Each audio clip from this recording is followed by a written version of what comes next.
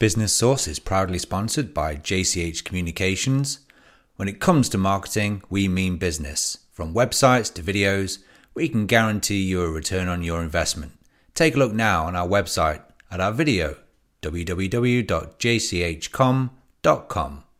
Hi, and welcome to Business Source, the show that gives you authentic conversations to help your business.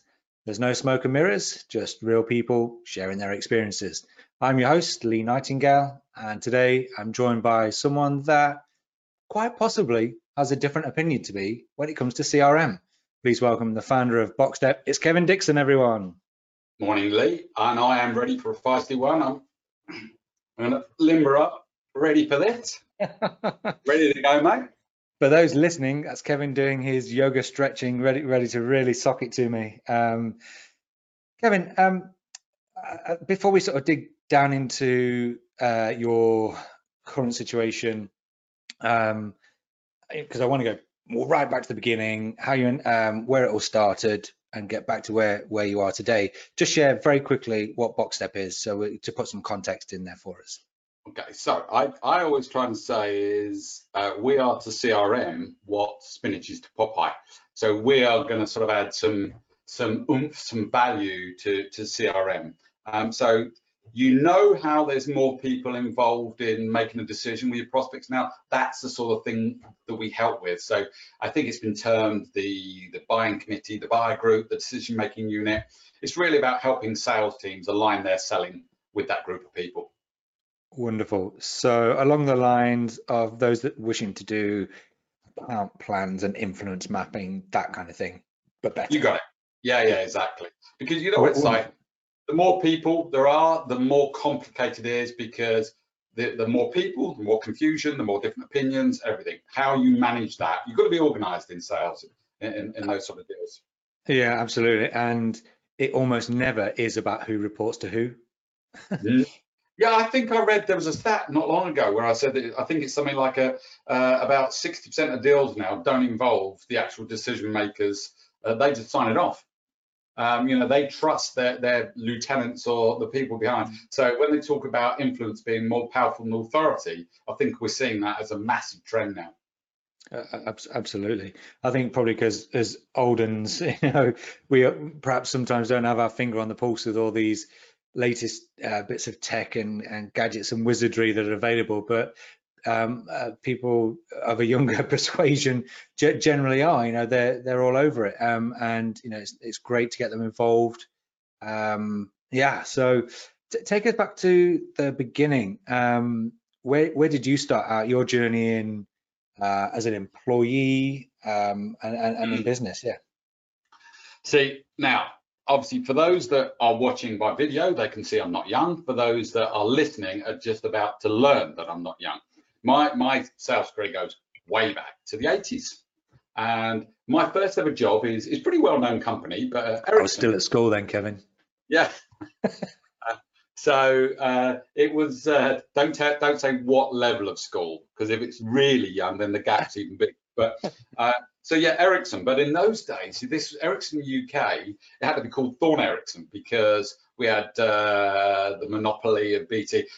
Foreign companies couldn't come and work here in telecoms. And most people know Ericsson because of mobile handsets, but their real name came from the infrastructure, the public networks, the mobile networks, or as I did, big enterprise networks for major corporates.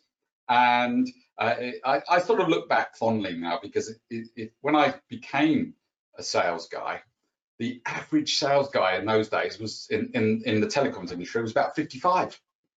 And it was very formal, very formal. I always laugh, and I've said this a few times in the past, I always used to sort of chuckle, is that you see these guys in their three-piece suits, very smart, and their idea of relaxing would be to take their tie off and put a cravat on, with that sort of formality. And so I wanted to break in and become a sales guy. And I was 20. And it's like, whoa, geez. So, and I remember I had to go and see the sales director, which nowadays is the chief revenue officer or SVP sales, whatever you want to fancy title you want to call it. And this guy called Rex Davis, and he looked like he was proper Second World War moustache, real, really smart military type guy. And he gave me my first break in sales.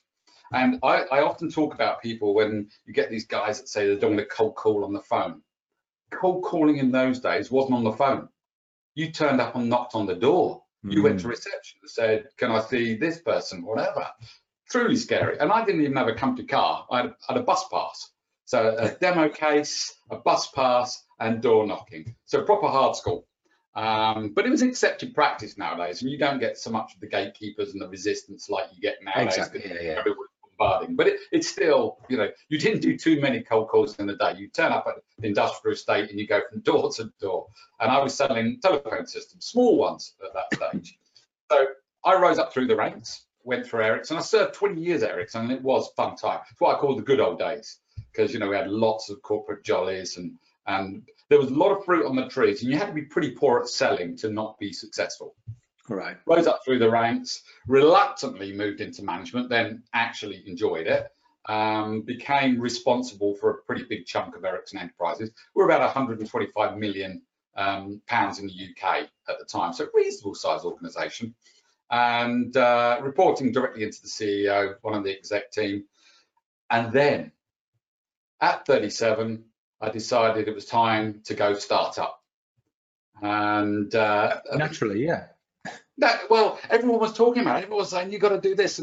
And my career till that point had been pretty comfortable, pretty successful. So I felt I could sort of take a bit of a gamble and say, see how this goes.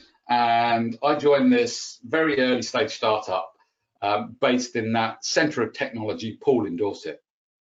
Oh, yeah. Okay, yeah, of course. Technology hub.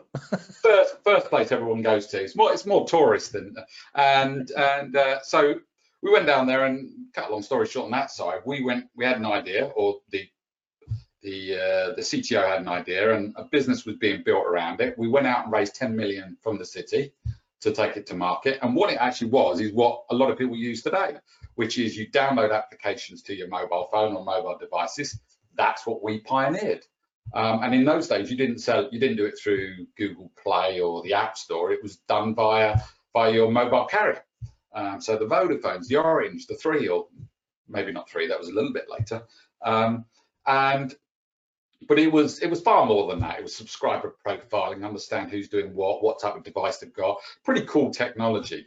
And we took that to market globally, and that was fun. And we were competing against massive organizations, proper David and Goliath. I was going head to head with our 30-man company in Poole, with the IBMs, the Motorola's, the Nokias, really big organizations, and we had some huge success. And we won some big global deals with some major carriers, and we got acquired.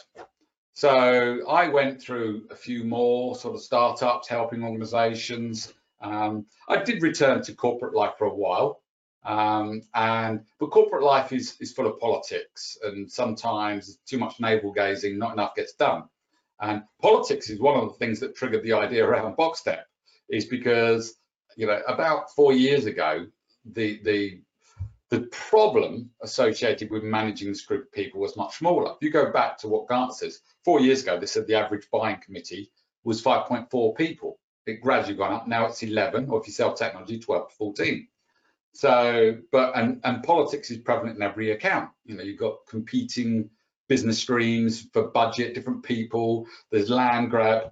So that's when I worked in sales leadership, exec sales leadership for 20 years, managing teams, using Salesforce, Sugar, bunch of other CRMs. And I just thought, things are changing. It's less about opportunity management, more about people management. We need to put some emphasis and focus on the people involved in the deciding and buying. And that's where the idea for Boxxstep came.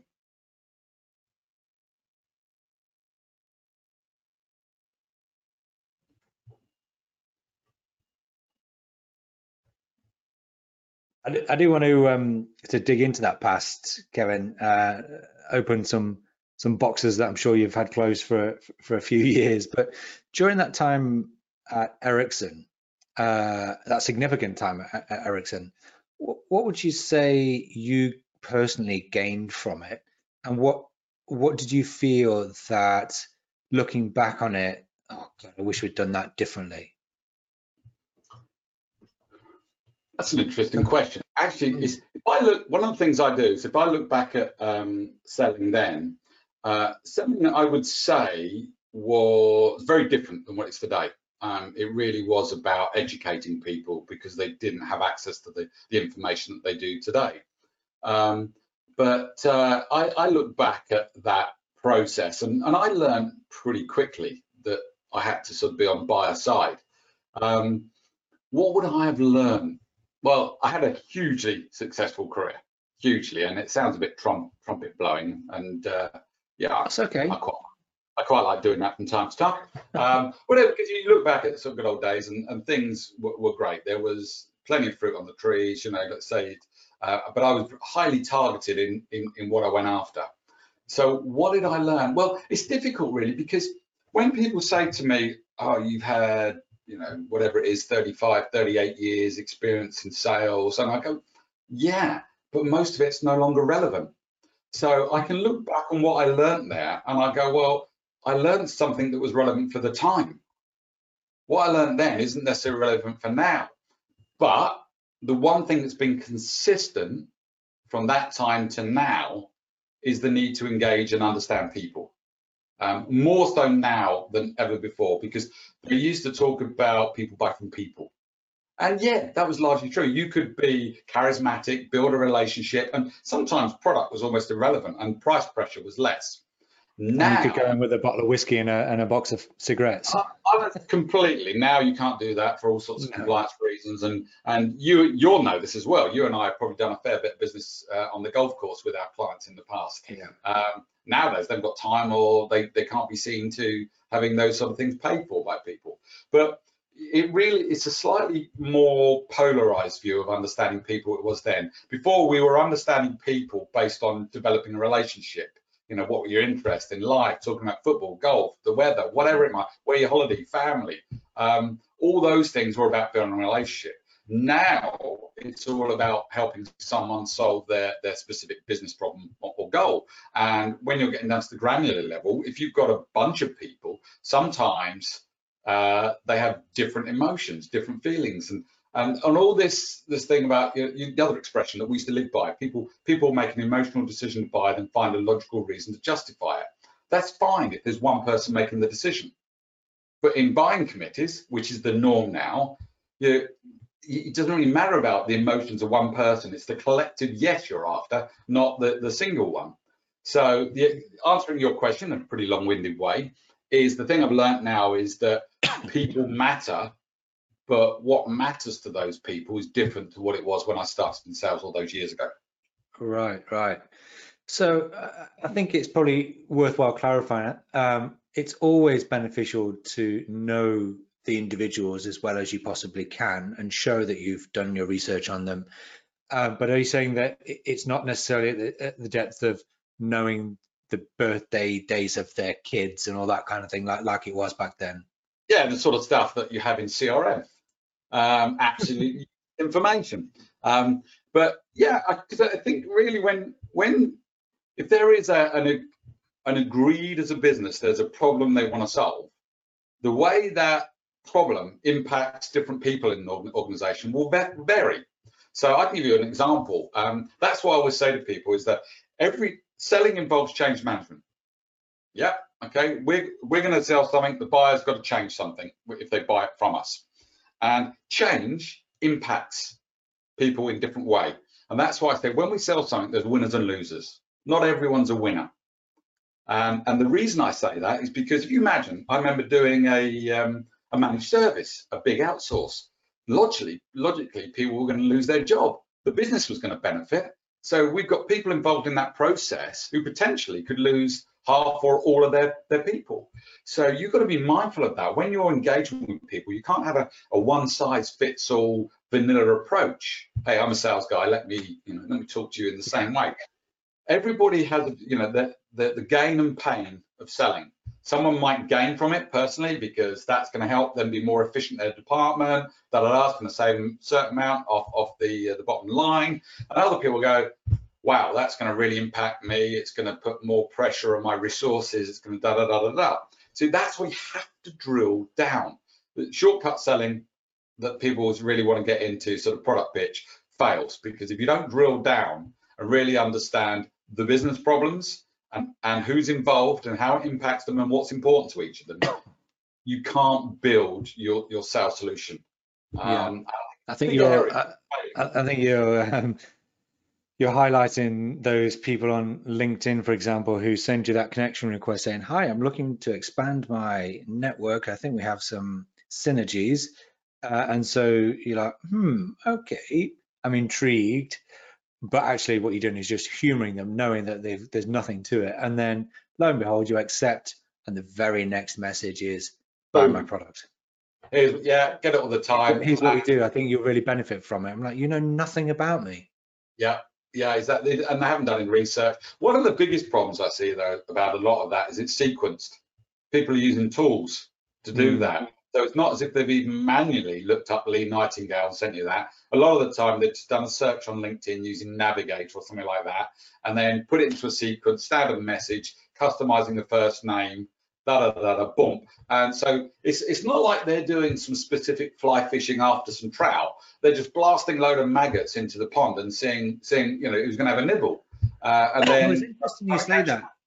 And I'm keen to get your view on this, because it was an exercise, a marketing campaign that we did internally here at Connecting Business through the LinkedIn Sales Navigator. And so I got my list very focused, a few hundred, couple of thousand within a particular sector with certain job titles that I thought, yes, here's the people that I want to be talking to. And I thought, I'm not just going to send a connection request with some short generic message. I'm going to actually spend the time to research every single individual, look at their profile, look at their company website, Google their name, see if I can find out something that shows that I've actually taken a significant interest and time in researching them and why I feel that we should connect. And must have sent out a couple of hundred, zero response. And I'm not lying, zero. And the minute I changed tact to a connection request, but with a slightly personalized message, and I'm really keen to chat with people about yada yada yada, whatever subject, for our business focused podcast, boom, I got infinitely more responses. People want to go on your podcast. So there's a lot of things, whether it's your LinkedIn connection request, in-mails, whether it's your email campaign. There was this big push to get everyone to personalize. And then the problem is personalization without relevance is becoming similar to when we had no personalization. It just doesn't really resonate enough. Relevance is, and maybe you're talking about, okay, the business podcast and this person, relevance, and go, oh, I'd love to go on a podcast. Whereas before, I had a LinkedIn connection request, which I was pretty impressed with, but it was never going to lead to anything, because this guy made a personalized connection request and he used golf terminologies in there. So he found on Facebook or whatever that I was a golfer, and he put these golf terminology. But the problem was the product wasn't relevant to me. So I was impressed, but he spent a bunch of time making it personalized, but it wasn't relevant. So in essence, he wasted a bunch of time. So personalization without relevance. Did you respond to him? Yes. In any way? Yes. Thank you for that. I think those people that don't respond, I'll be blunt here, and I'm not going to apologize for it. I think if somebody does show that level of effort, the least you owe them is, do you know what? Thanks for reaching out. I can see that you've researched me. It's not quite what we're looking for at the moment, but best wishes. I think that I get a small proportion of those when I've done things before, and I'm always grateful for those when people do. It's like I do, I've been looking for funding recently, so we've been reaching out to VCs and that. Most of them don't respond, but when you get one that's personalized, like what you're doing, Kevin, but it's not fit for it, thinking, thank you for actually listening to what or looking at what I wrote and responding to me. But at the same time, I think, what do they say now? It depends what level you go in. I think they were saying the average exec has 135 emails a day. And then how many things happen on LinkedIn and da da da da da. So some things are going to slip through the crack, but at the same time, there is this thick barrier that's building around us now. We are so used to getting bombarded with some sort of request to sell us something, and most of the time it's not even relevant. Most of the time, the spray and pray. Let's see, if this sticks anywhere. And it's my background though. It was always large deals, and in large deals, it was sniper, not shotgun. Now, it depends what you sell. If you're selling large deals of high value, you can afford the sniper.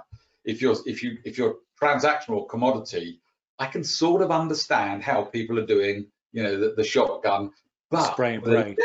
a little more effort in there, a little more effort. Because most people think, yeah, do you know what? If I've got their name or their company name in the email text, that makes a difference. No, that's standard. That is standard. That means nothing anymore. It's just, I think it's better to have understanding that person, what their business problems are, and making it relevant in your reach out request, because your solution potentially solves it, is going to be far more compelling than personalization. All right. I want to switch it up just a little bit, because we both end up sounding like sales coaches. Your entrepreneurial experience in starting that business that raised investment. I'm interested to hear about that process in the raising of those funds. How did you find that process?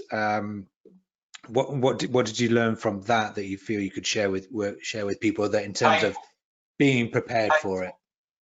Painful. And I think it's sort of more difficult for me now than it was then, because then there was 5 of us on the exec team. So there was the CEO, who was an accountant by trade, and there was the CFO. So these were finance people. I was the sales guy. And a lot of times when you're raising fund, they want to hear from the head of sales, because this is the guy that's potentially going to accelerate the business through. But the old adage, if you've got to kiss a lot of frogs before you find princess, it is true. Because there are a lot of people. It's a bit like when you apply for a job now. People apply for jobs. You see lots of applicants. They never even hear back. They get hundreds of applicants because people just filter and dismiss. And it's the same when you're doing fundraising.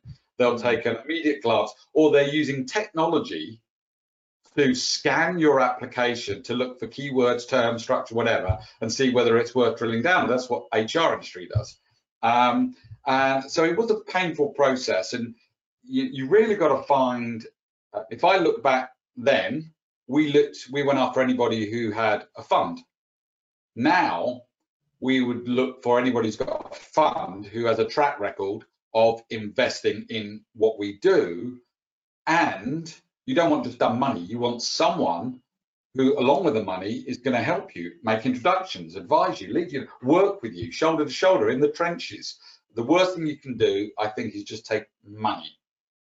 Because it depends. I say some people will be very grateful for money, but if you get money with experience, knowledge, and a network, wow, so much better. And we didn't really get that. We ended up with an investor that was high maintenance. A bunch of investors that were high maintenance, took up a lot of time, didn't think logically, didn't really understand what we were doing, but it was their money. And £10 million was a lot of money, especially on an idea. And nowadays, people are less likely to fund ideas. They want to see traction. They want to see revenue. A lot of the times people will say, yeah, great, love the product, Kevin. Come back to us when you're a million annual recurring revenue. And you're like, well, I won't need you then. Exactly. Yeah. So basically, there's people who are probably more mitigating too much risk. There are people that are going to look at it on the seed side or pre-seed side, who know they're going to try and sort of develop a product in a space they think can boom.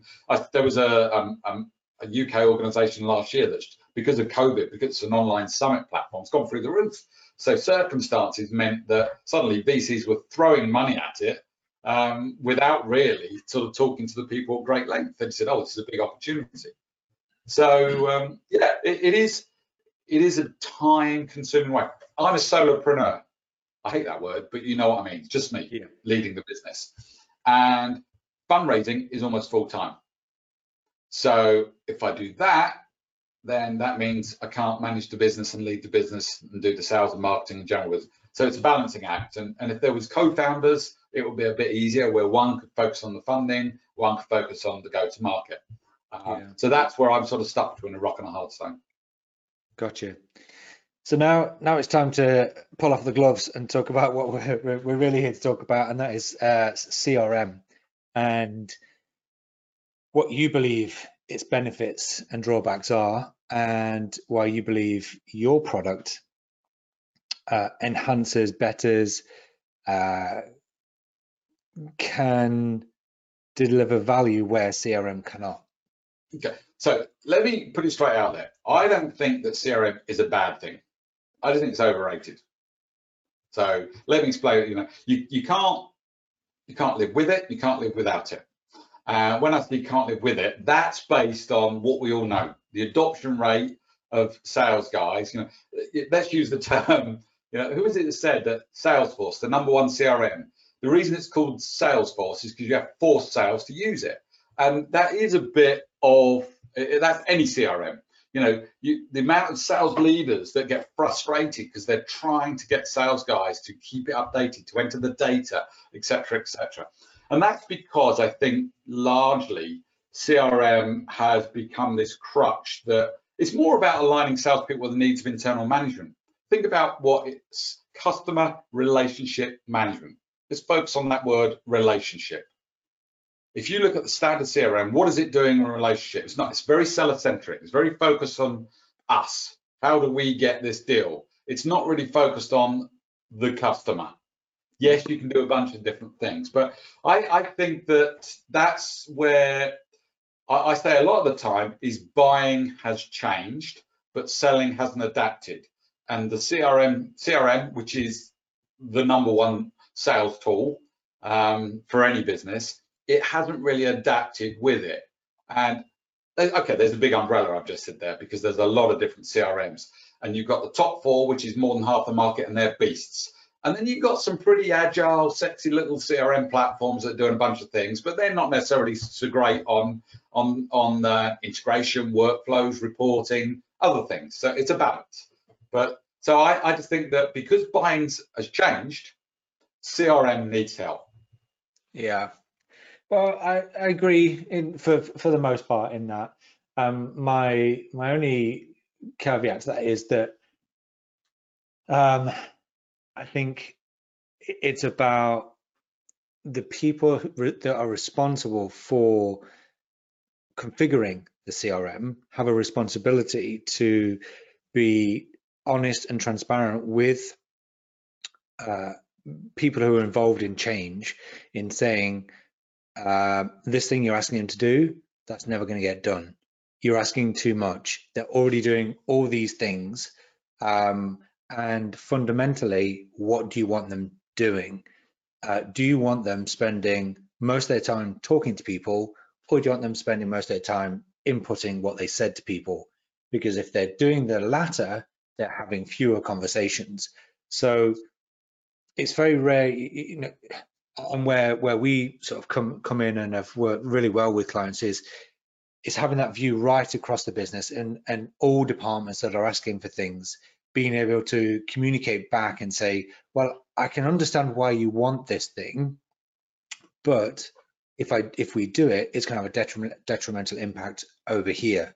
So the cost value thing, can we look at a different way of doing what you're looking for, rather than just keep doing what most people do, which is stick another field in Salesforce, stick another field in, stick another field in. And because salespeople are at the coalface, they're the ones that get all these fields to input, and then they get frustrated, they're not getting time to talk to people, and ultimately there's nothing in it for them as individuals. Nobody's actually sitting down with them and watching them do their daily job and saying, wow, I didn't realize we were asking you to do all these different things and it was taking you so long to do it. Let's look at how we can clear that up, integrate something to automate it. Let's look at a different way. Do we actually need a dedicated team to do this particular function? So I think it just ends up as a great big push downhill onto the salespeople. And as consultants, we have a responsibility to say, hang on a minute here. I can see why you want to do it, but here's the impact. I hate the fact that you said all of that. Hate it, because I've got to bloody agree with you. And the whole idea of this dialogue was that we were going to disagree and get feisty. But yeah, you're right. Look, the CRM, some of the powerful ones, you get this shiny. I hate that word too. I hate the word CRM. And people use single source of truth, central intelligence system. I like to call it, because it really should be a component and a central repository for all departments within the business to be inputting and extracting data from it. I'm going to alienate myself now. And I didn't create this, but CRM, cost plus result equals mistake. Now that I know, that's harsh, but I think it's the reason you can draw that conclusion is because of the benefits that are derived. Now, going back to what you said a moment ago, is you get the shiny new toy. It's powerful. Some of these things are super powerful beyond what we need. It's like a lot of things. When you buy a new dishwasher or TV or gadgets, whatever, they've got more things than you ever need, but they've got to cover the bases for everyone wants. Now, the problem is, then you get these people internally who set it up based on utilizing that powerful capability or things they think might need to be done that actually bear no relevance to winning the deal or helping this sales guy to sell. So my issue is not necessarily what CRM can do, it's about how it's set up, how it's utilized, and how it's policed by organizations. I was speaking to a guy the other day, old friend of mine now, works for a large organization, talking about, and he was getting this bing, bing, bing going off with emails. And he said, yeah, I'm just getting these automated emails that have been set up to say that I haven't updated this in CRM for the last 7 days. And they still get it all the time. We get these emails that they've set up these auto reminders that if you haven't done something in CRM, then you get an email saying you haven't done something in CRM. And it's like, God, Big Brother's watching them doing all of these sort of things. And a lot of the time, they've got these arbitrary fields that they've got to fill in that they immediately know has absolutely no relevance to winning or losing that deal.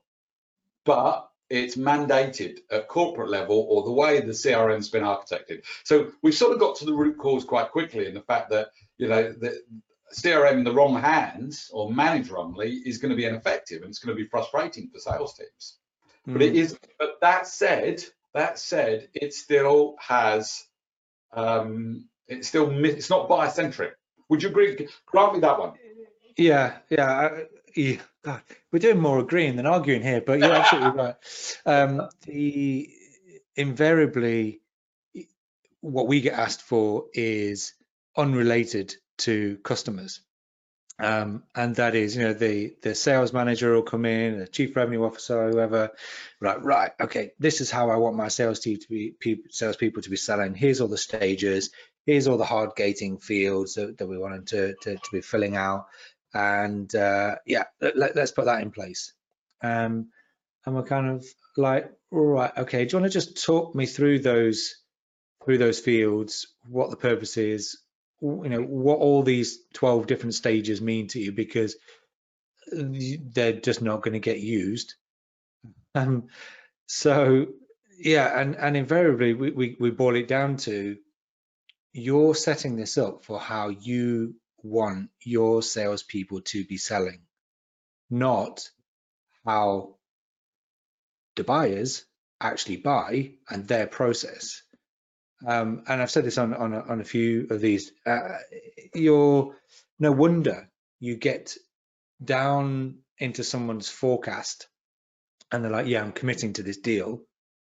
And then when you uncover and you speak to the customer, they're like, yeah, well, it's now got to go to a buying committee and it's going to take like another 3 months. Because they didn't know. But most forecasts, if you look at the way sales really works, and when you look at organizations and sales teams that make their numbers, yeah, they make their numbers, but most of the time they didn't make their numbers with what they forecast.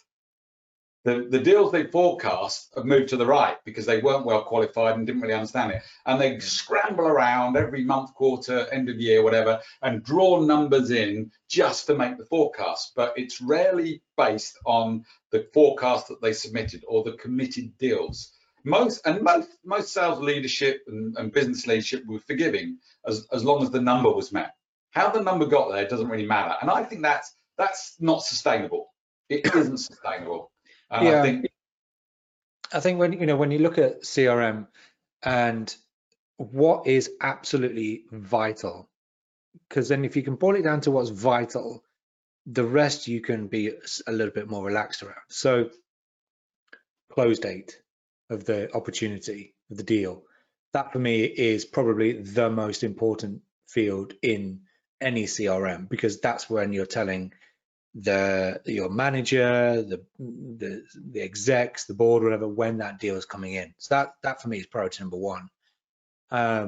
Looking at the amount, the products, and next step. And then we get into what we want to get in with you is the who's involved in all of that. Right.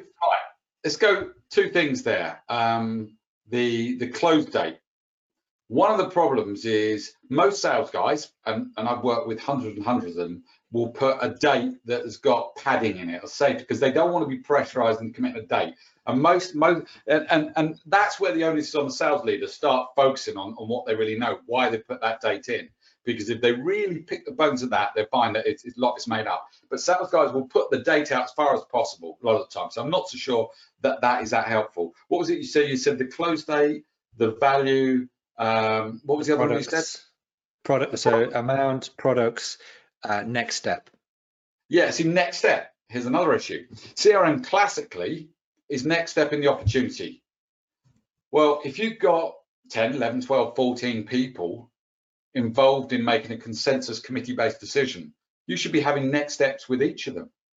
Because they'll, the whole thing nowadays, you might look at a user in the old way of selling, the users weren't important. Sales guys didn't focus on them. They focused on the senior people. Now, if you're selling technology, for example, the user's super important. The senior people aren't going to invest in something unless the user's on board. So you have to understand, what's your next step with these individual users, understanding what's important to that person. So, next steps is a hugely important part, but I think CRM needs to expand it to be next steps based on contacts. Rather than just one single sentence. Correct, yeah. I get you. And is that something Boxxstep helps with? Of course.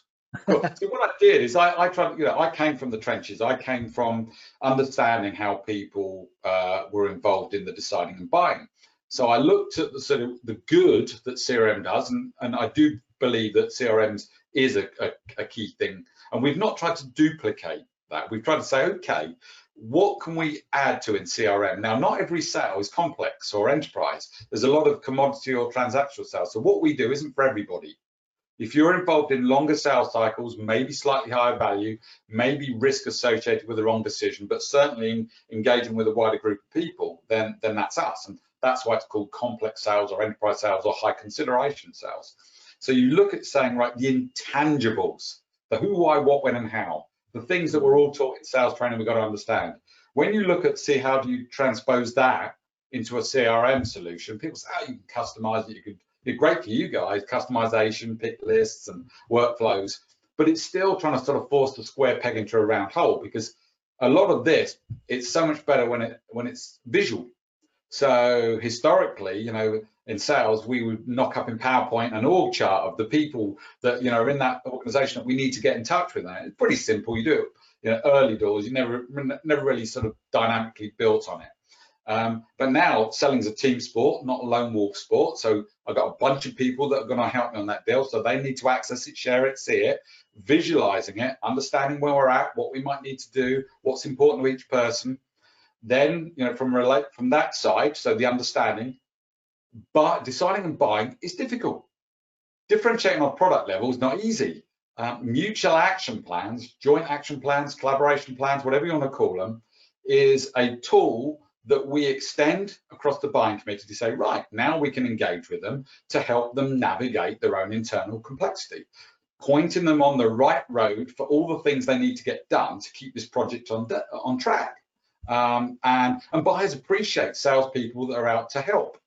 If they think of you as just a seller, then yeah, they'll put you in the bucket with every other seller. If you're a sales guy that is truly trying to be buyer-centric and saying, look, I'm going to help you based on what I know about these sort of deals and working with other clients for you, and that buying experience is a key differentiator now, because it's difficult to do on a product or service level. So yeah, if you think about it, that's not a logical thing in CRM, is it? These sort of things.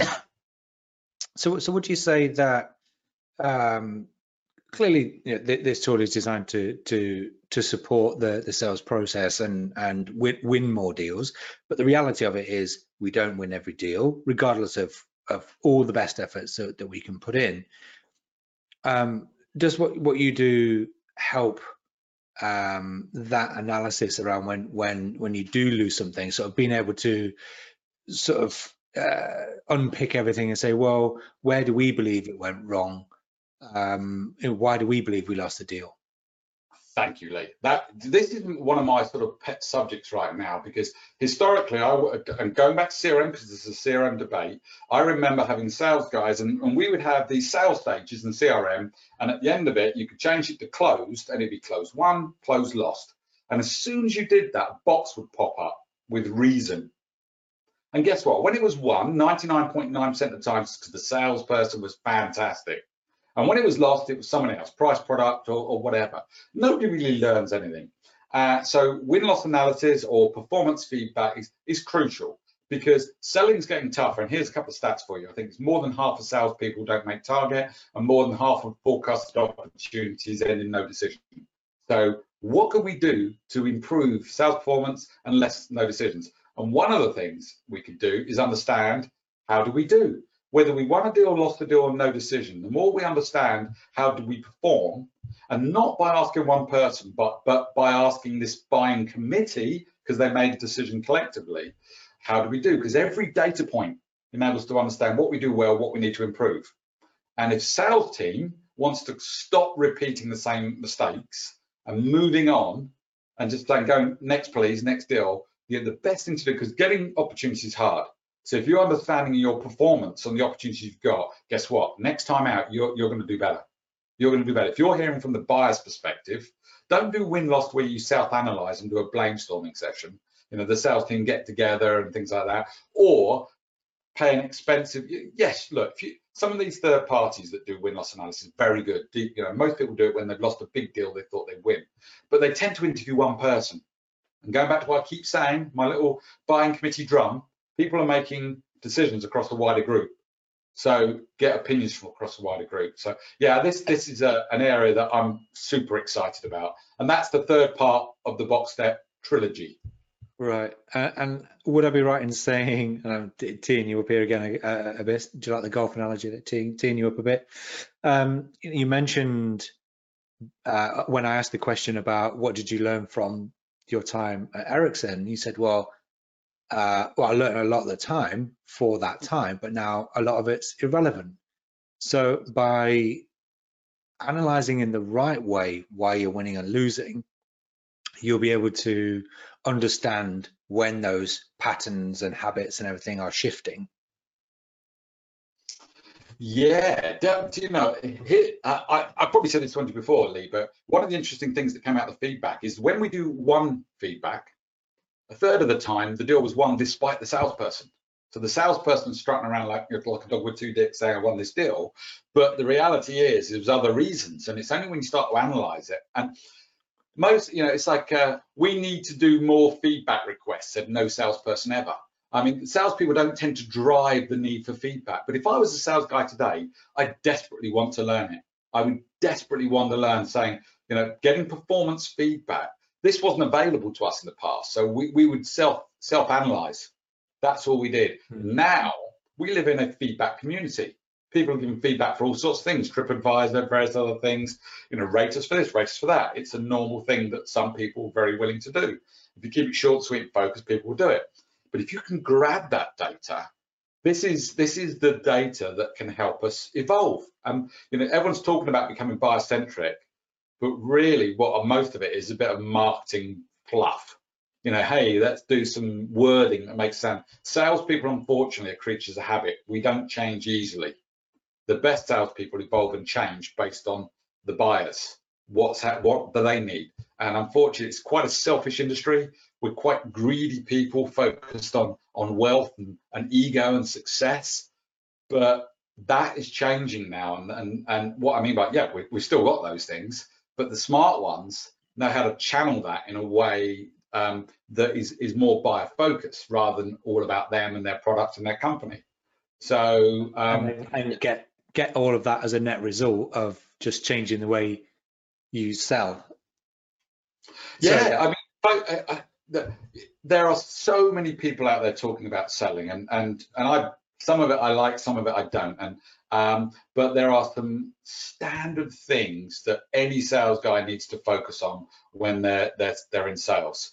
And we built those in, and it's like a very basic methodology. It's not, I hate the word methodology, but it's like you've got to understand the problem, you've got to understand how urgent it is, you've got to understand what outcomes they're looking to achieve, what are their needs, what are their criteria, basics. How many people bypass that? Quite a lot. They can't help but get into, I'm going to talk about our product.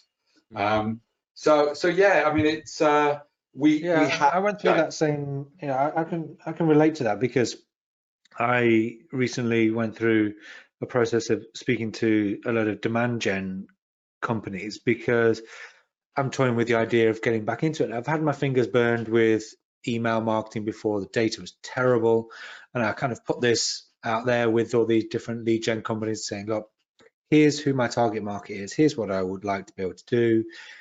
Here's my bad experience, just to let you know. So I was quite open with it, and the amount of people that arranged a call within an hour. The response rate was pretty good, but you'd expect that from a demand gen company. Incidentally, there's some that I still haven't had a response from, like 4, 5, 6 weeks later. But as soon as I got on the call, it became right. Okay, we had your inquiry form. We understand what you're looking for. Let us tell you a bit about us. And you're expecting like a couple of minutes, and then 10 minutes later, you're like, Tomorrow morning, I saw a post last week about account-based marketing, and these people, and everybody's sycophantically going, boom, you smashed it. What they said was that digital advertising can shorten the sales cycle in complex and enterprise sales. So I responded to it, and they've come back and said, well, let's chew the fat on it. And I'm thinking, it's a load of rubbish. Digital transformation will not shorten the sales cycle. But people do that because they're focused on promoting themselves without truly understanding how people decide and buy. And here's the one takeaway I'd always give to any organization that's listening today. You have to understand how your customers decide and buy. Take the time to go and review deals you've won, go and talk to people, say, what happened? Who was involved? What hurdles did you hit? What bottlenecks? What was a problem? What could you have had that might have helped? Because the more you understand their challenges buying, the better you can become at selling. But everyone's so self-obsessed with, oh, we help. My product's only good if people have the right discipline and mindset. If they don't look to use and embrace this, then it will fail, like any tool. Yeah, I mean, it's interesting how marketing is saying we can help shorten the sales cycle. Effectively, what they're saying is, hey, Mr. Customer, we are going to tell you that you're going to change your buying process. It's madness because everybody, and that's why I say it can be cheesy, but I say helping is the new selling. Because when you're helping someone, immediately you're adding value to them, even if it's agnostic to the overall decision. And they are more than likely want to do business with you because they see you as someone that's helping them, not just trying to sell to them. Sales have got a bad reputation for a reason. And that sometimes we put our interest over and above the customers. And that has to change. Absolutely. Lightening things up just at the end here, Kevin. This past 12 months has been significantly challenging for everyone. And challenging negatively and challenging positively for some. Some have thrived, not just survived during this pandemic. Some unfortunately no longer are in business, and some of us are are just surviving through. But on a personal level, how have you kept yourself sharp, motivated during this past 12 months? Because obviously we've been working from home. Day turns into night, into day, into week, into month. So I'm interested to hear your tips and tricks of how you've sort of kept yourself sharp and focused. I'm a constant learner. A constant learner, and I don't mean about everything. I can't be a sponge for everything, but if I'm constant, and it's always been like that in my career. I've always looked to evolve sales. I would be a top performer come the beginning of the year when I'm 0%. I'm just like everybody else. I'm there and think, right, what do I need to do differently? What can I do? What can I do to adapt and be better than I was the previous year?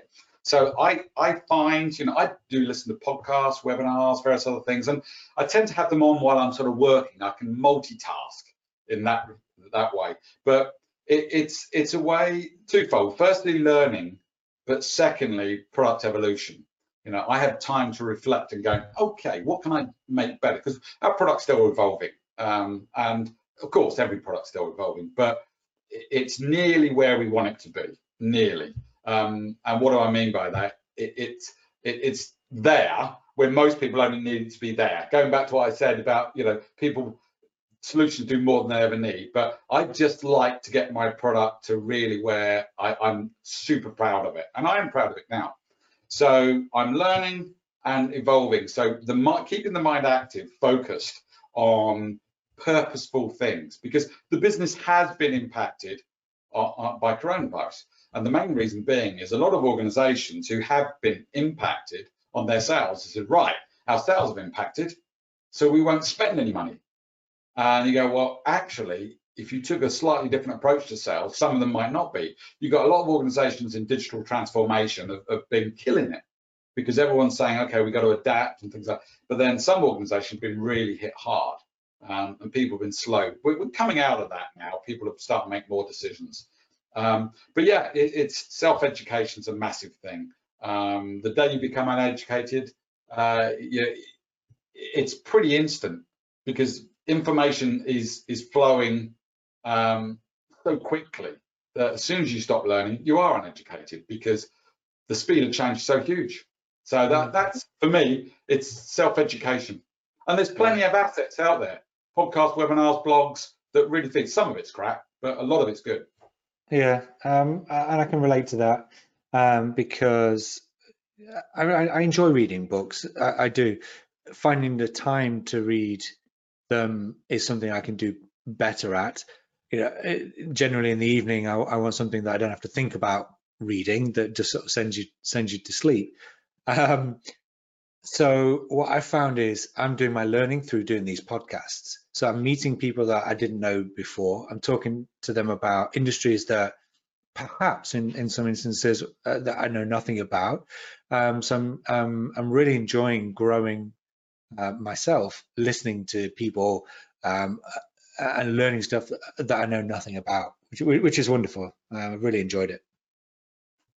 No, I mean, that's one of the beauties of the digital world. There's so much out there. But if you can sort the wheat from the chaff, it's pretty good. It's the same with books.